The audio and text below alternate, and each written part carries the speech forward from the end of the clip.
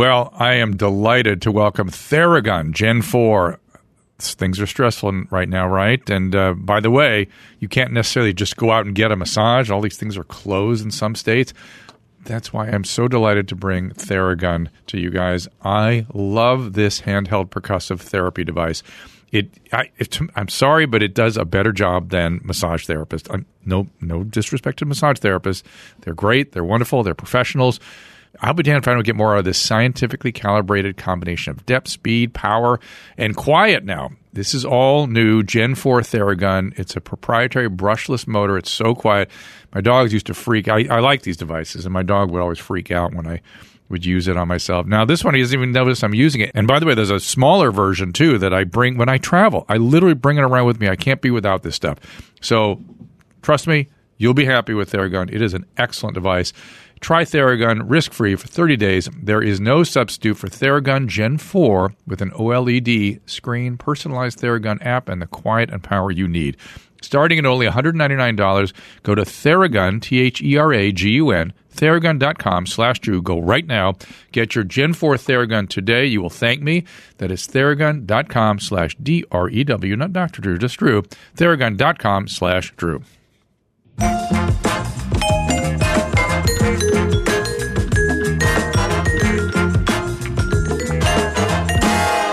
Hey, everybody, welcome to Dr. Drew Podcast. Be sure to keep the wind in the sail of the Corolla Pirate ships. Of course, support the people that support us here as we keep doing this thing. And if you don't mind, swing by drdrew.com. Check out the family of pods there. And also, we do a stream if you sign up at drdrew.tv or check out Facebook/Dr. Drew or YouTube Dr. Drew. We're in there trying to make sense of the information that's out there that's, frankly, I'm not even sure it's information anymore. It's not even data. I'm not sure what to call it, but we try to make sense of it together. And sometimes we'll take calls. Keep an eye out for that. But don't forget After Dark. It's over there at drdrew.com or at your mom's house if that's what you're a fan of. Welcoming today Dr. Deepika Chopra. The podcast is Looking Up with Dr. Deepika Chopra. Am I pronouncing your last name correctly? Chopra? Chopra. Yeah. Okay, good. Available anywhere you get your podcasts. You can go to her website, DRDEEPIKA, and the Chopra is CHOPRA, so DrDeepikaChopra.com. Twitter and Instagram handle, the same, at Dr. Deepika Chopra. And then Optimism Doctors. Let's start with that, if you don't mind, because that's kind of the direction I wanted to go. What is that all about? Yeah, fair enough. First of all, I have to just say I am a huge fan because I grew up listening to Loveline religiously every single night. I had a little radio like in my bed. I was supposed to be sleeping, but of course I was listening to you and Adam Carolla. I apologize. let me apologize first. I learned a lot. Good, because there was certainly a lot of human nature on display. So thank you for that. Yeah, fair enough. I feel like the first question that's always asked of me is, what is an optimism doctor? I'm glad I start where they all start. Good times. Yes. I have a doctorate in clinical health psychology, but I've been studying the science and the holistic side, but the science behind optimism and resiliency and joy for over the past decade now. And really the optimism doctor part came about because a number of years back, I was working with a client and I have this whole spiel of how I practice really differently. And what we're doing here is really looking at your optimism factor and focusing on the things that are going well and that you want, and less sort of about just what's not going well and what you don't want out of life, although we do talk about that as well.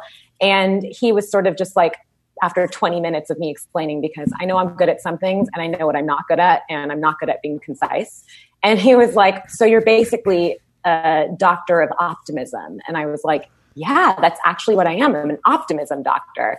And so I trademarked it. Huh. And so people always wonder what an optimism doctor is. And it's a fair question because essentially it was what I've been doing for the past decade or so, and it didn't really exist. And so I made it exist. How does it differ from Seligman and positive psychology?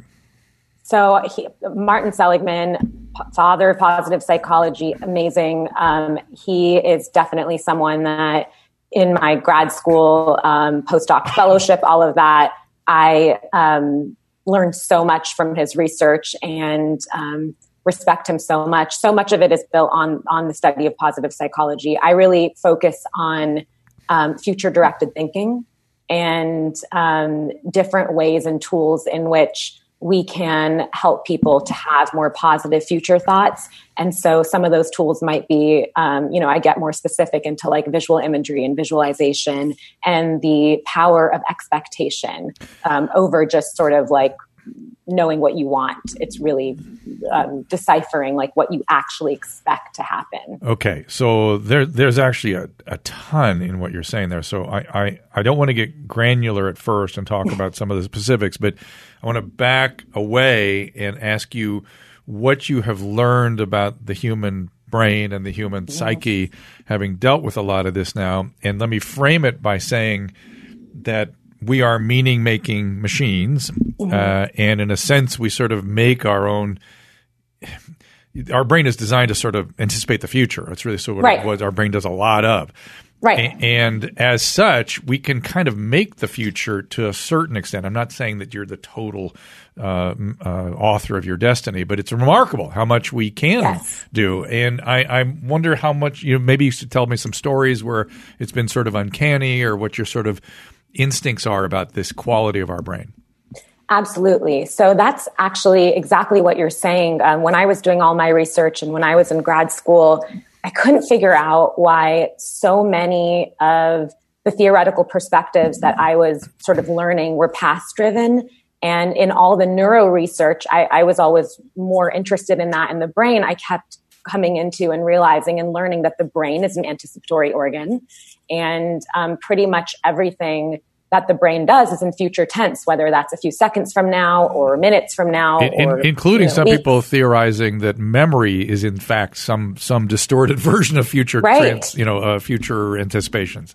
Right, and even so, for example, what you see. Your brain tells you what you see faster than your visual cortex actually, quote unquote, sees it. Or even if you think about eating a donut, for example, you think about eating it, your brain already knows to release the right amount of insulin to break it down before you actually even eat it. And what's even weirder is your statement about thinking about a donut. Your brain fired off the mechanisms that led to that thought well before you had the thought. Exactly. Which is craziness, which is what's weird. Yeah, it's crazy. Yes, it's so crazy. And I basically, for lack of a better term, nerded out about this. Mm-hmm. And I was so excited about it. And I started to realize, we were just at that point starting to sort of bring in a lot of the present tense into our theoretical practices. So like mindfulness and the present moment, which is also a huge part. I would argue, though, that you caught my attention with that, but present moment stuff is different, right? I mean, it's different. It's psychotherapeutic. It's all good things, but it's different than what we're talking about here. So go ahead. Yeah. So then that was sort of happening. It was new at the time. This was, about a decade ago. It was sort of working its way into sort of the, theoretical perspective and actually like in your schools, in grad school, in psych, your PhD program. You were at UCLA? Is that where you were? So I did a double postdoc fellowship at UCLA and Cedars. And let me just say, are you in Florence, Italy or something right now? That room behind you it's got a coffered ceiling and there's like crafted doors. Hey, I know. Gary, look at this room. Just take a look at it. This is why I didn't want to be on video. We're actually, I'm also a parent, and I have a 3-year-old and another one on the way. And we've had no childcare since the start of the pandemic, and my husband and I both work full time. So we're at my parents' house, and they live in Florence, Italy. Yeah, they live in Florence, Italy. Exactly. They live in Florence, Italy, by way of a little beach town in the South Bay of Los Angeles. Well, I was going to say, but even from Manhattan Beach, that's an extraordinary room. I know. Well, it's very transporting. When you can't go to Italy, you just there it is. Wow. Ceiling's a little low for Italy. It's the only thing I'd say. A little bit lower than actually Italy, but otherwise, I was transported by the image behind you. Anyway, so future forecasting with the brain. Just keep going there. Yes. But I'm interested in, and take me to, and again, I don't want you to shortcut it necessarily, but what I'm sort of aiming toward is there's a lot of. I don't have a full, clear thought on this yet, but that people are becoming aware that they create their own destiny. Let's put it that way. But reality. But how that happens is awfully complicated. So go. Right. Go. So yes, I was really interested in, if our brains are always working in future tense, then, how can we actually get in there and do the real work to help people have more future thoughts that they wanted to have or that felt good. And so basically that kind of led me to, at that time, a lot of the work surrounding that thought process was in actually sports psychology.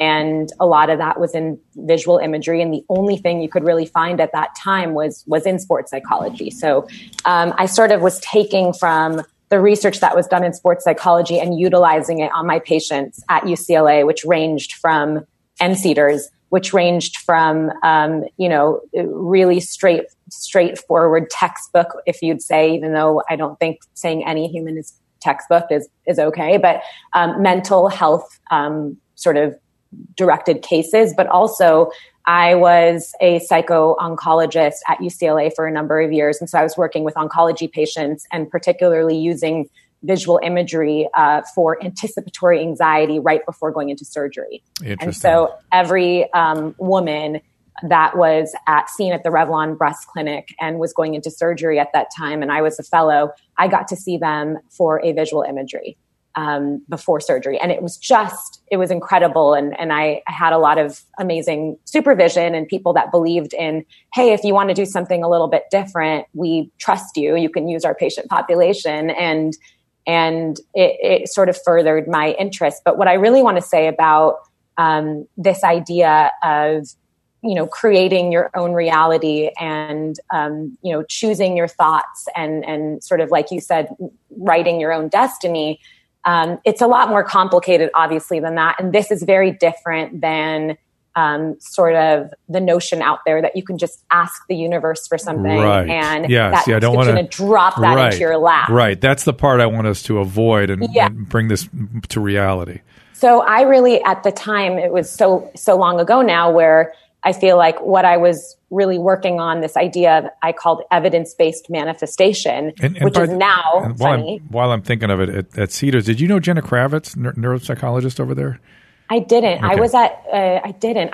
My fellowship was the last year that Thalians was open. Got it. And so then they closed. So I must have been, Yeah. So it's very different than that. Of course, I'm not knocking anything on the, spiritual side or the law of attraction. I totally, the reason I even was interested to study this is because a girlfriend's mom of mine in high school introduced me to the law of attraction and this whole concept. And I was starting to kind of use it, but I've always been someone that wanted to know why. And the messaging of it, of how it came about, was not, I just was like, but how does it work? Right. How does it work practically? Show me the basis. So, So I think I essentially used my time in grad school trying to just prove to myself, like, if you're going to use this and it like, you actually are going to accept it, you need to find out, like, from a scientific way, what's going on. So I really, that brought me into, many people focus on this idea within the sort of, I live in LA. So over the last 5 years, you can't go walk down the street without someone saying manifestation or the M word. And it sort of now is this big, eye rolly thing, which I agree with, because it kind of has this weird sense of, you can just sit on, Venice Beach and, like I said, look up, ask the universe for something, and it's going to drop right into your lap. Yeah. And no, it takes so much more work than that. And it really is about a mindset shift and a real shift in cognitive training. It takes work. It is, dispelling years and years and years of doing something that your brain has already created, sort of an autopilot pathway to do it more efficiently. Mm-hmm. So think about if you've been doing something for 30 plus, 40 plus years, and now all of a sudden you want to change the way you're doing it. It is possible, but it obviously takes hard work and practice. But let's talk about that for a second, because I think the sort of the weird folk wisdom is that, you just have insight into it and you decide to change, and that's all there is to it, or you'll just focus on it and it will happen, and it's right. I half of the problem is even seeing what the pathways are. They don't even see what the cycles are people are in. So for me, what I really focus on is, sure, I think it's wonderful and really beneficial and effective to know what you want. But I think a lot of people stop there and they say, well, I really wanted it. I imagined it. I made a vision board. So why didn't it happen? Right. And I think the missing point is you don't always get what you want, but you most always get what you expect. And that's how the brain works. Drill that down. To tease that apart for me. What do you mean by that? So you could want something like, for example, I could ask you, do you want to win the lottery? And you could be like, yeah, of course I want to win the lottery. Right. I absolutely want to win the lottery. Okay, great. 10 out of 10, you want to win the lottery. Did you buy a lotto ticket today? Probably not. Did you buy one yesterday? Probably not. Why not? Do you expect that you could win? No. Rate it. Probably 2 out of 10 I'll win. Our brains don't go forth with putting the energy into creating pathways and problem solving to sort of work on goals or anything unless we actually believe that it's something that could happen. Because listen, our brains have a lot to do and our brains are efficient. If our brain is like, that could never happen, I'm not putting the problem solving part of my brain, the executive functioning is not going to turn on to start making you do actual things or come up with actual ideas to make things work. So the secret, the real secret, if you want to say, or it's not a secret, is really about closing that gap between what you want and what you expect. And so the work is on the expectation. You can't just stop and say, I really want this relationship. I want it so badly. I would love to have this relationship. You have to then ask yourself, but how much out of 1 to 10, I love to measure everything, do you actually expect that you can have this relationship? And if you're at a 3 and your wants at an 8 or 9, you have to bridge that gap. And the real work isn't about just continuing wanting that relationship and asking some arbitrary force to put it in your lap. It's like, how can I change? And why do I have this expectation that I don't deserve it or I'm not going to get it? And, how can I change the actual expectation for that? So I have 2 questions. One, are there circumstances where you should diminish the wanting? And how do you change those expectations? Mm-hmm. So I don't believe that. I think that if you want something and something will bring you joy, or whether it's an actual material thing, which I try to not focus on, it's more about what would this relationship bring to you? Why do you want it? Knowing the why behind it and the motivation for it, and focusing more on that feeling. I don't think you need to diminish that feeling of what it is that you would like to add into your life. But I do think that I would rather someone take the time and work to focus on, bridging that gap and raising the expectation than just continuously focusing on the want. Because sometimes the expectation is I have that. Sometimes the want is because I have an expectation that satisfying that want is going to have some magical... Right. Absolutely. So first thing first is sort of, why do you want the want? Right. And what will it bring you? So you do look at it when you go that work. Right. You look at it. Of course. Yeah. And sometimes we realize when we do that work, maybe you don't actually want that. And it wasn't even, you thought this material thing that you wanted was going to bring you this specific feeling or joy or happiness in your life, but actually it comes from somewhere else. And it's not about that. So I think that when we work on expectations, for example, and this is where visual imagery comes in as well, when you work on a really great way to raise expectations and the belief that something can happen is actually to be able to authentically visualize it. Again, this is not about just imagining something because someone told you to, but you really don't believe it. It's the same thing. This may be kind of controversial and I've written a lot about it, but I don't believe that blanket statement affirmations are helpful. Oftentimes I think they're detrimental. Yeah. If you hold a belief that you don't love yourself and you're not lovable, and then someone tells you to stand in front of a mirror 3 times when you wake up and before you go to bed and just say, I love myself, that's actually has the possibility from a research perspective to actually bring you more harm than good, and to do the opposite, because our brains are right there. Our brains love being right. They're efficient. You're going to start thinking of the 30 plus years of experience you have and evidence of why that's not true. And then you have shame and guilt and why would I even think this? This is ridiculous. Right. And then so I'd rather, so the first part of that is sort of, I'm not here to take a belief that you have and sort of squash it, even if it's not serving you well. Someone comes to me with that belief, that core belief of, I don't love myself. I'm there to respect that and say, okay, I hear you. You must have had X amount of years to make that so true for yourself. And I hear that you want to change it. But, just saying I love myself is not going to change it. In fact, it's only going to be doing the opposite. It's like driving down the highway at 100 miles per hour and then just turning around and you'll crash. So the real work there is I'd rather ask someone, what's one thing that you like about yourself or that you enjoy about yourself? And if that person says, I have a great sense of humor, I'm a loyal friend, or I tell a great story, that's something that I'm like, okay, do you believe that? How much 1 out of 10? If you're at a 7 and above with something that you believe, that is an affirmation I would want them to use. And then over time, if they're saying, I'm a great storyteller, I'm really loyal, I'm a loyal friend in front of a mirror 3 times a day, then your brain believes it. And the cool thing that happens is right away, your brain starts seeking out other evidence to support that belief. We'll talk about that. What is that mechanism? So in just to make it simple, again, our brains, like I said, it likes to make a thought that you have that you believe even truer. So it's the self-fulfilling prophecy idea. What from an evolutionary perspective, what is that, do you think?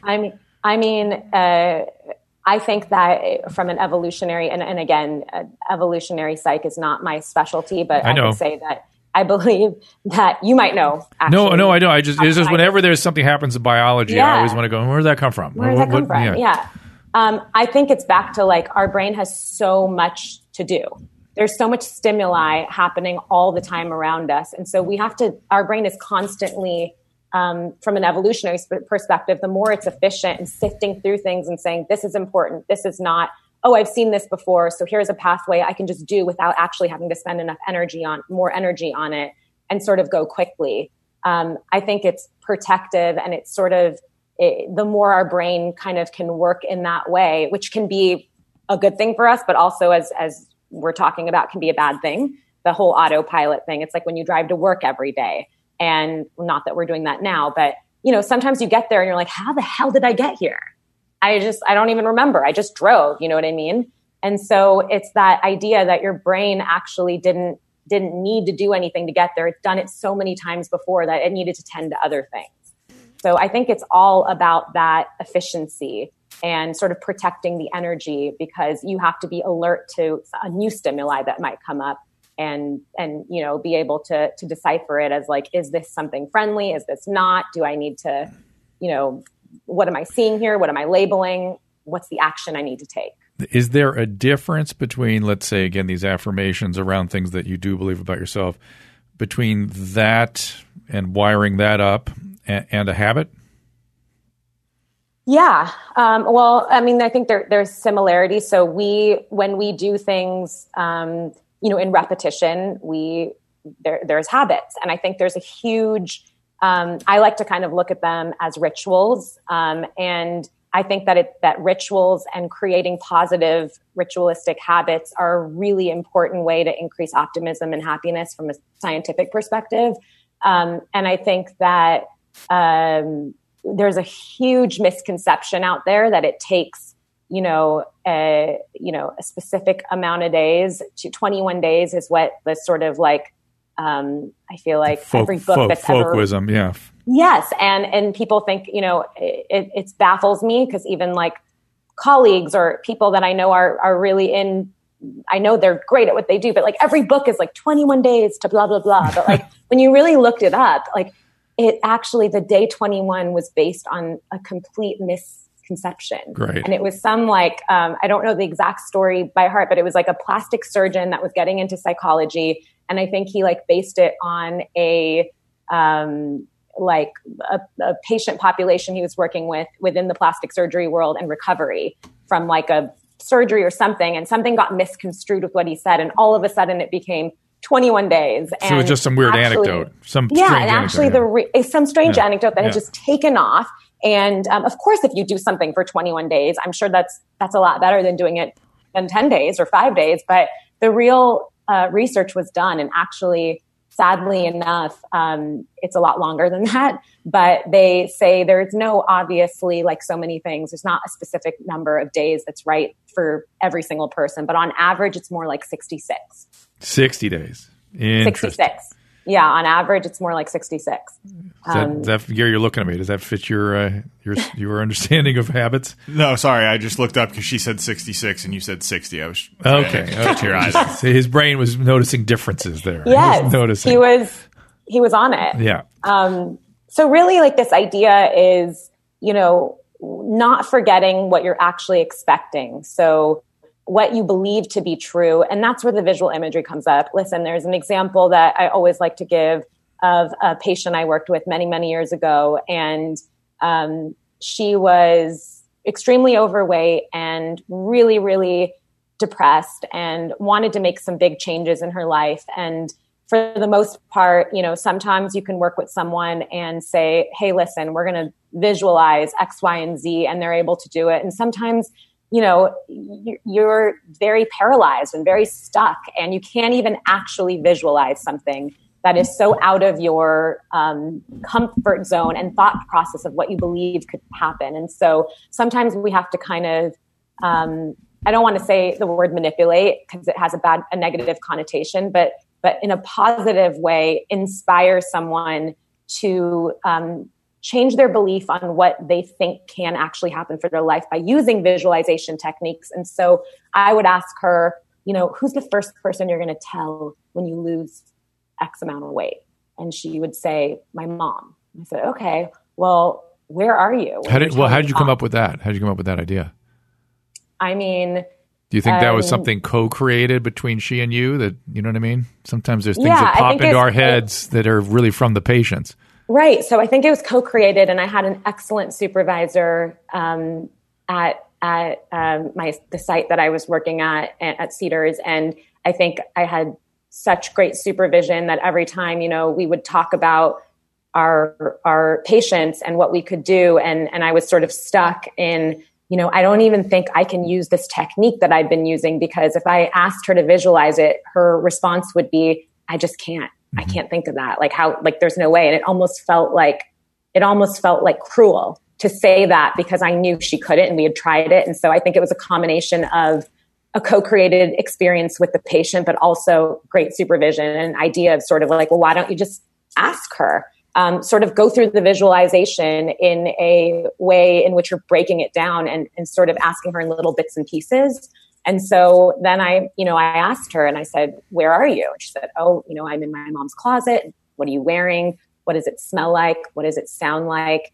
And then we've created a visualization, and her brain has actually seen something. And so what we know about visualization and mirror neurons and the way the brain works is oftentimes our brain doesn't actually know the difference between whether we're visualizing something and whether it's actually happening. So it's the same thing like when you watch one of those reality shows like Dancing with the Stars or something. And oftentimes if you're really in it and you're watching it, your brain actually doesn't know the difference between you watching or imagining yourself go through steps than you actually doing it. And that's where they use a lot of this in sports psychology. And when you say your brain doesn't, you mean parts of your brain? Yes, parts of your brain. Yeah. And so once parts of your brain sort of gather the intel or info that you've seen yourself in a certain way, it's more believable to you that it's actually a possibility. So that first step of working with expectation and sort of breaking down the really, really, really hardcore limiting beliefs is, getting yourself to imagine that something is even remotely possible. What happened with that patient?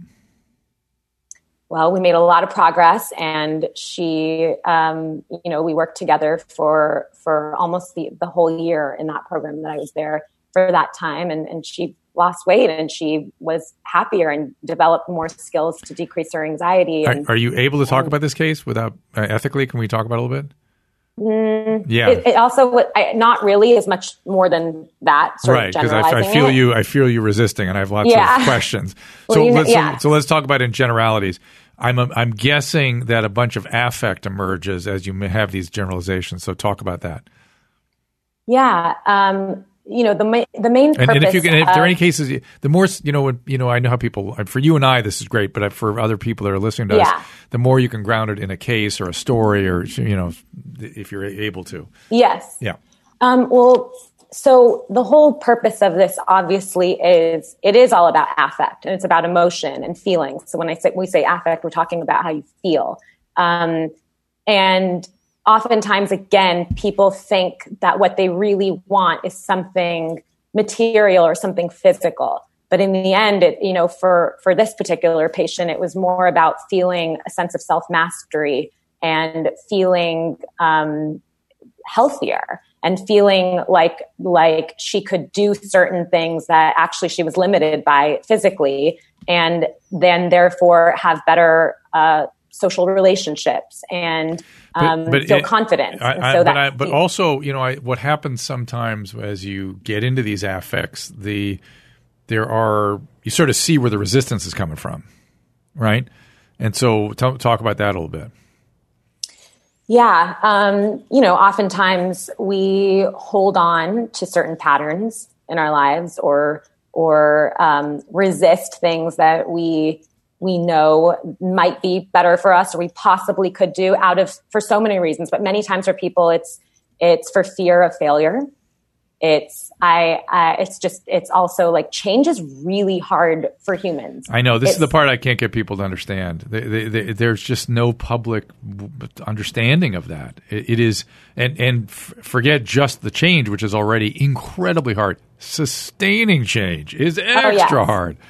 Oh my gosh, of course. And I think there's so many layers to that, but change in general, I just want to say for anyone and everyone listening, it's hard for all humans. It's not just like some people are better at change than others, and I'm just not going to be someone that is great with change. It's so interesting and ironic because change is something that's part of our human existence and always will be, but it's also one of the most difficult parts of human existence is changing. I think it's because we're wired up to certainly protect against change in our habitus, in our body, yes. Right? That's damage. But we're wired with the exact same system to protect against change in our psyche, because the self as it's experienced is the thing we're defending. That's the thing. That's the totality of what we are and what we're trying to sustain through time. And when something changes it, really changes it, it feels having gone through some deep therapy myself, you have a grief reaction. You yes. actually you're a different yes. person. You're a different person, yes. and people do anything to avoid grief. Oh my God! Well, I agree, and I always say there's always loss in change when you think about it. Even this is what people don't get. They don't get it. Even if what you're getting is better at the end or something that will improve your life, you're still losing something, and that loss. You're so correct. People do not want to feel loss. And we're wired up. We're just wired up. We're wired up that way. Yeah. And I think with change, the sort of one of the most interesting keys with change is unless you know and you feel it and you really allow yourself to marinate in what you will get, how your life will improve with this new thing and really know it, whatever this change might be, unless you know what that is, you have to want something so much more badly and expect it to be able to happen and really know the why of it in order to change. Yep. Like that's the only way. If it's just something like, like I don't want to smoke anymore because it's bad for me. Just that, like that might not be enough. Like what about not smoking will make your life better? You have to really know that and really believe it and feel it in order to make a change. And the other thing with that is, first of all, that example, it just makes me think our brain doesn't like to look at things in negative. So you can't necessarily say like, I want to stop smoking. It's more like I want healthy lungs or I want healthy. That's interesting. Yeah. So it's the same thing. Like if I asked you to imagine, eating an apple. You can imagine eating an apple, but if I asked you to imagine not eating an apple, the only way you can imagine not eating an apple is either to imagine a different fruit, or literally you'd have to imagine eating the apple and sort of like not eating the apple by putting it down or by putting it. So the better way is like, if I wanted you to imagine not eating an apple, I'd tell you to imagine eating an orange. Which is kind of, I've been thinking a little bit about this lately, and this is again a poorly formed thought, but back when I was doing neuroscience, way back when literally the field of study was just getting started. By the way, why do you look exactly the same? As when? What's your secret? I don't know. Just like, I feel like when I was in like middle school and I was listening to like Loveline. My hair is a lot grayer. Gary, help me on this. Yeah, but it makes you more handsome. I agree with her completely because when I'm like your skin, like what are you doing? Deepika and I are probably about the same age, and I agree. And it is much more striking in person. The man is more ripped than when we were kids, and he is better looking. The more ripped is I got off carbohydrates. I just got off carbohydrates completely, and it made a big difference. I have a metabolic syndrome, and it clearly carbs are my enemy. Clearly. So that's one thing I've done. I've used retinoic acid for adult acne since I was like 30. Maybe that did something. I mean, your skin's pretty. I mean, I don't want to get creepy here, but like your skin's pretty amazing. I'll get creepy. He's a handsome bastard. Do you have some sort of like Zoom filter on that I don't know about?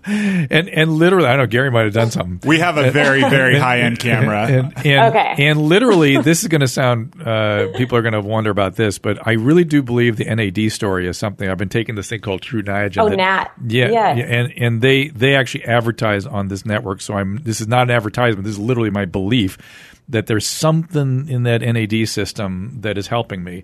Because when I started that, I started hearing more of this. The environment started telling me that, hey, why aren't you aging?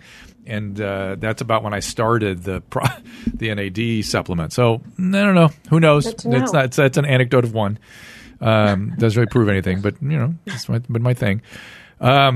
But I figure I'll fall apart one day. Don't you worry. So it's coming. It's coming soon. But your skin will look really good. My skin will look perfect.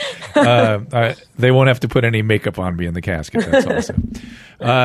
So how long have you been out in practice now? So I have been sort of doing my optimism thing for about a decade. Okay. But I don't actually, over the past handful of years, I don't see clients so much anymore. So much more of what I do is speaking and writing. And I have a brand called Things Are Looking Up, and I have a couple products, but the big one is the Things Are Looking Up Optimism deck of cards. I've got a podcast called Looking Up, and I do a lot of workshops and consulting and partnerships for companies. How do you communicate what we've been discussing in an operational way? This is going to be kind of a weird and difficult to answer question, but hearing you speak about these interventions and techniques, it occurs to me that part of the reason they work is you're an empathic person who's highly trained and can hold a frame of intersubjectivity that is safe for people to have these images and things.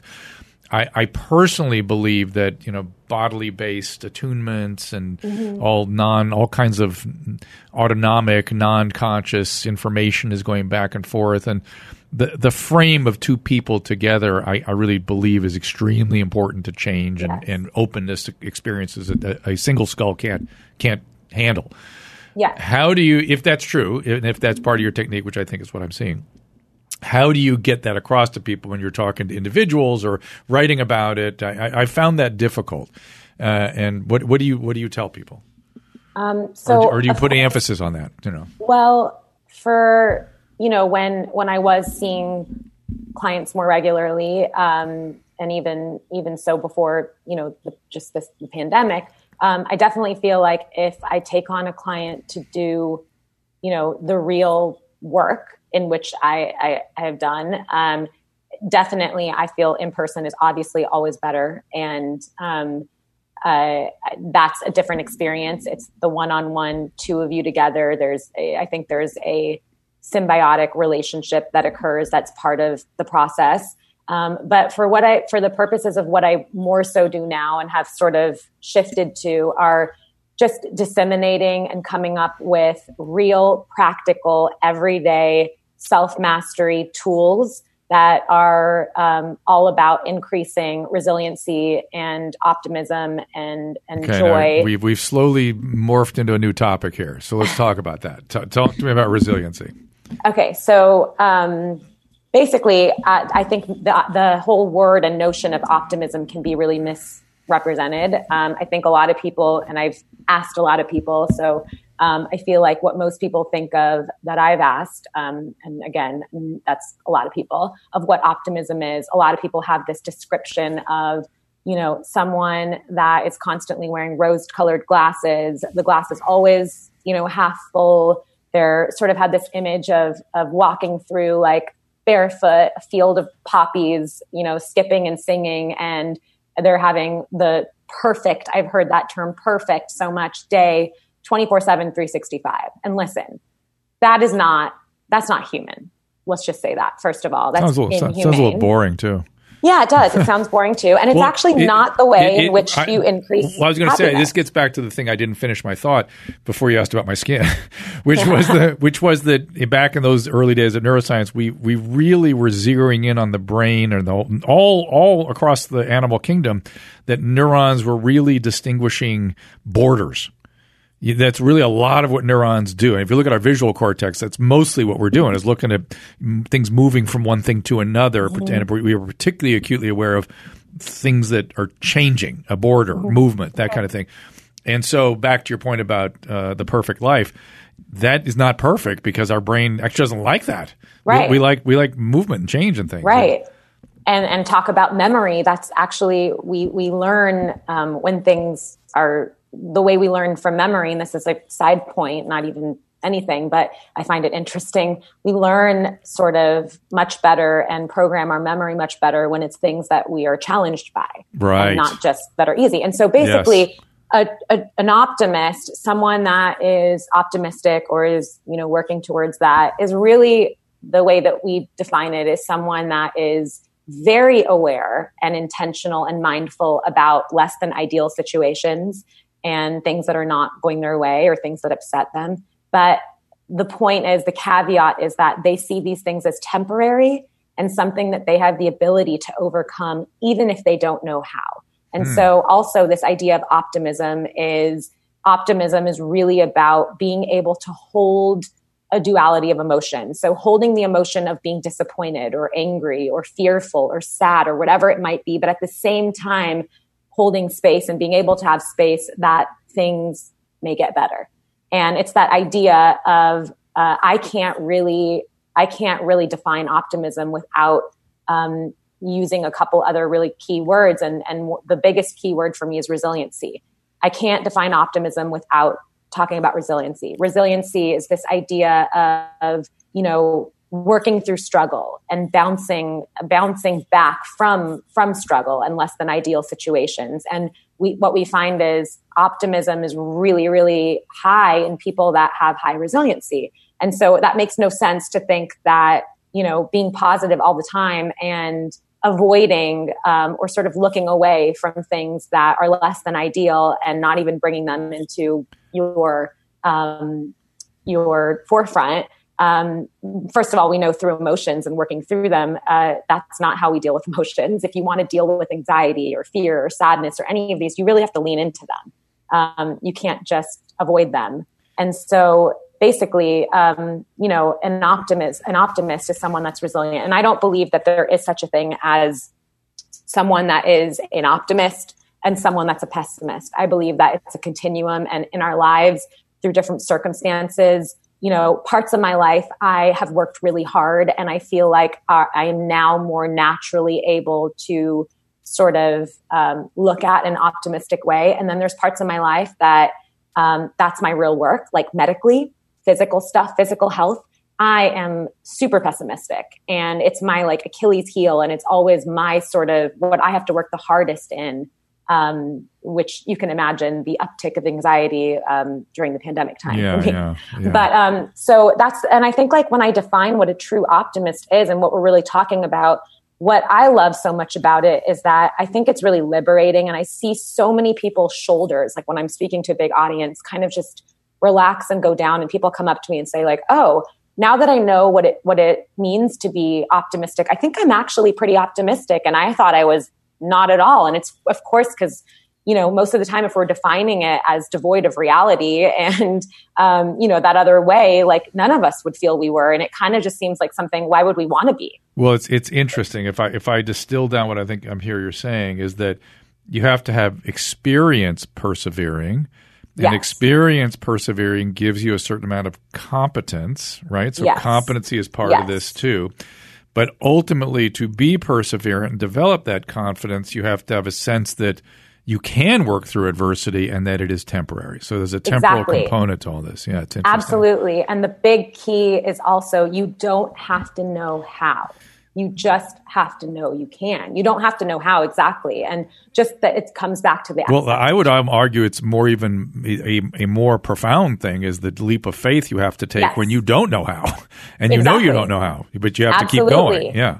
Absolutely. And I think like for me, something that's so important right now is I think like we're in this like strange wave, and we have been for a while, but we're in this strange wave of this idea of toxic positivity, where I feel like we're sort of pressuring ourselves and pressuring others to suppress, the full range of emotions and why can't you just be positive? Just be positive, or good vibes only.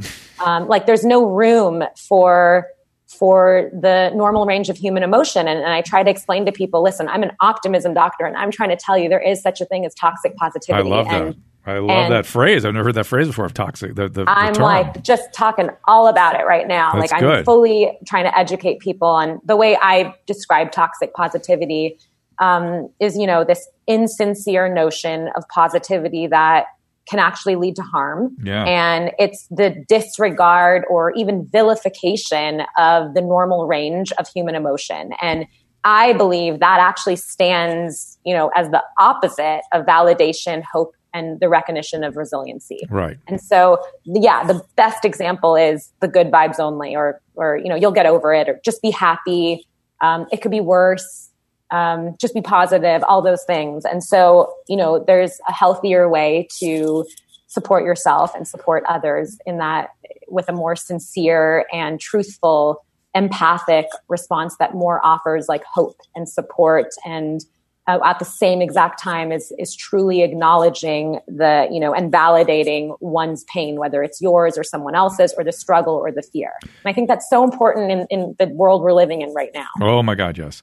It seems like helplessness is the counter force against resiliency, right? Helplessness, would that be accurate? Yeah, and I think and let me just say that we have been through, I think we've been through a pandemic of childhood trauma, and so helplessness is pandemic. What do we do with that? Because that ends up with people essentially recreating the traumas of the past rather than building resiliency in the present. I think one of the, what I like to focus on so much and what I'm truly passionate about is helping people develop skills for these type of things that actually are based on their own natural resources. So, I think we hit this wave too a few years back where wellness and this idea of self-improvement became let's just face it, it became inaccessible for most. It was like this weird, expensive thing that only like a certain group could have access to. And really like what we're talking about here is tools and skills that we all actually possess that either we didn't know we possessed. Give an example. We just haven't. Perfect. One of the best examples for helplessness is perspective. So we all have perspective. It's part of us. I'm not saying this is easy, but it's a tool and a resource we all have as humans. And so your perspective and using perspective can literally either leave you feeling completely helpless or entirely empowered. And so an example of this can be, I'll give you two examples. One, personally for myself, and at the beginning of this whole pandemic, I was certainly feeling pretty claustrophobic and anxious about being home all the time. And I was saying over and over, I'm stuck at home, I'm stuck at home, I'm stuck at home. And one day, of course, I was completely recognizing my privilege. Some people are not safe at home, but I started saying, but I'm actually also safe at home. And so that one shift, every time I found myself kind of saying stuck at home, I just shifted, I'm safe at home. And so that one word even, it didn't change my circumstances. I was still at home. It didn't change anything around me, but it did change my mental health, and it changed my mood, and it actually changed the way in which I was living day to day. And so that's one way. Another way is that I use perspective is, something like stress. I think stress is such an important topic to talk about because, what we hear, and you know, I talked a lot more about this on one of my episodes of the podcast. I interviewed this Stanford health psychologist. She's a stress researcher, and you know, we were talking about this idea that stress actually is defined as the response to life. So if you define stress as a response to life, obviously, if you're living, you will experience stress. And so like just that for a second, where it was like, I feel like have been bombarded with believing, and a lot of it is true. I'm not saying that this is all in a continuum, but bombarding like all I know about stress, and especially learning about it from, you know, all the years of schooling and within the psych world and medically, I'm sure a lot of times too, you go to your doctor, all we know about stress is that stress kills you. Stress makes you impotent. Stress gives you heart attacks. I think stress is not so bad. Stress builds you too.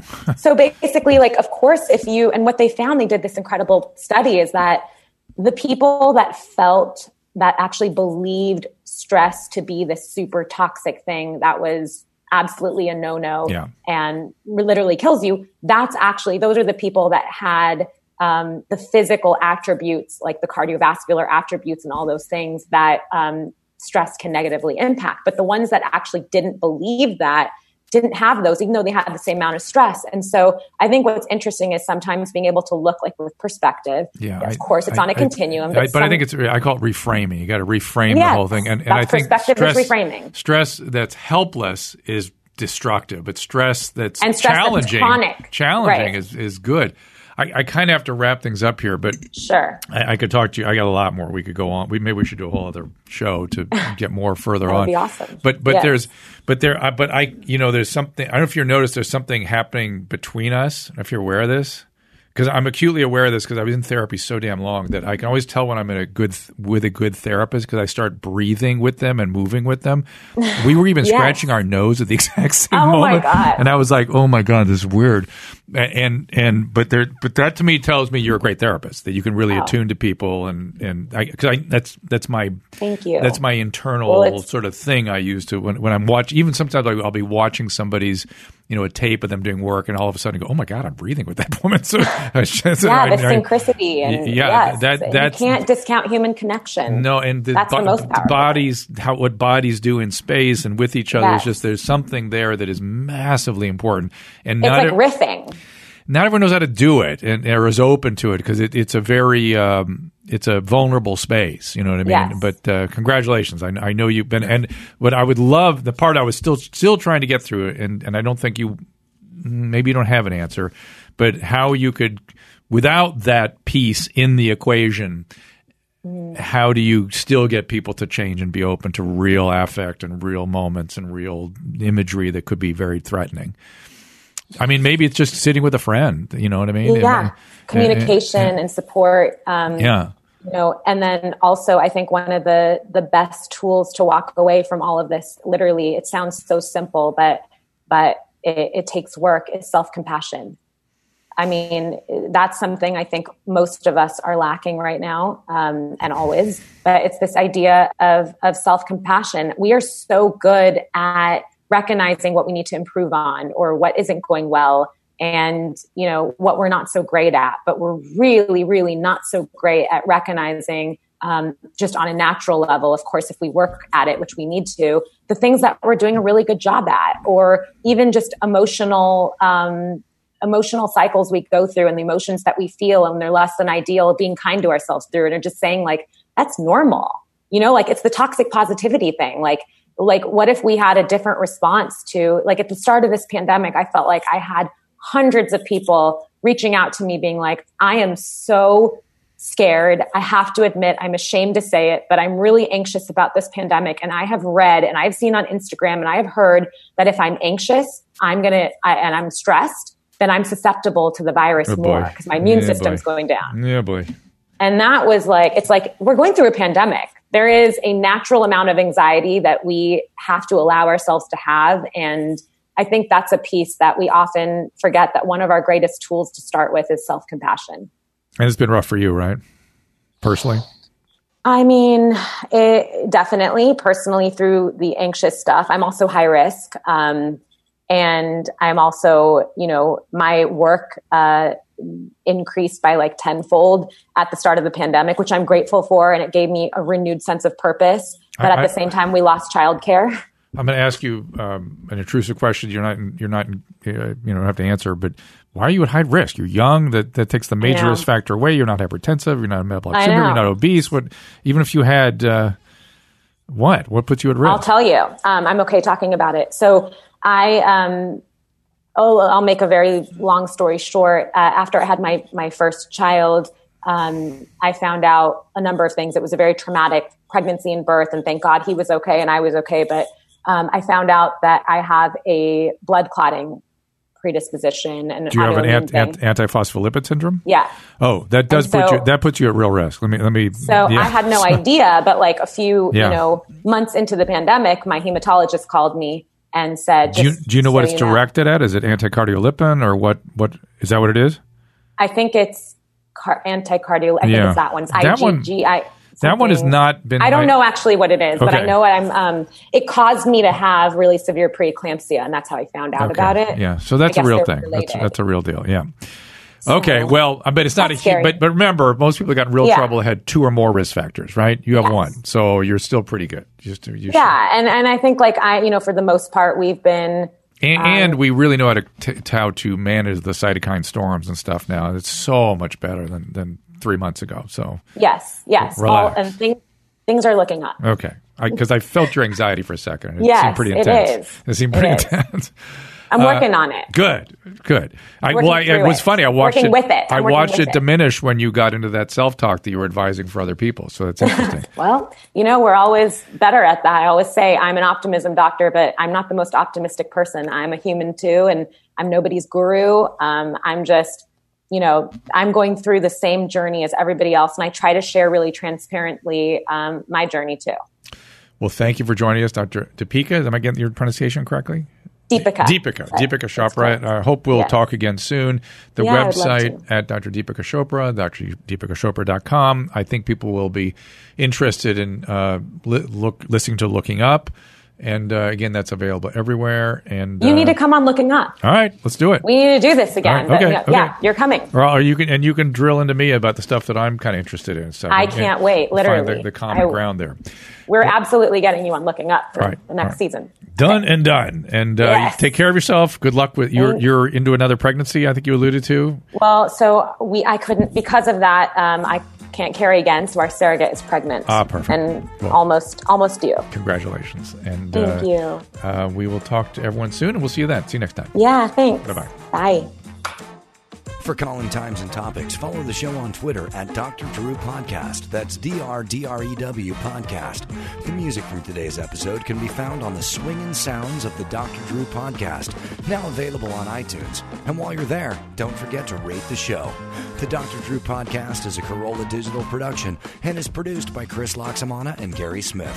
For more information, go to drdrew.com. All conversation and information exchanged during the participation in the Dr. Drew Podcast is intended for educational and entertainment purposes only. Do not confuse this with treatment or medical advice or direction. Nothing on these podcasts supplement or supersede the relationship and direction of your medical caretakers. Although Dr. Drew is a licensed physician with specialty board certifications by the American Board of Internal Medicine and the American Board of Addiction Medicine, he is not functioning as a physician in this environment. The same applies to any professionals who may appear on the podcast or drdrew.com.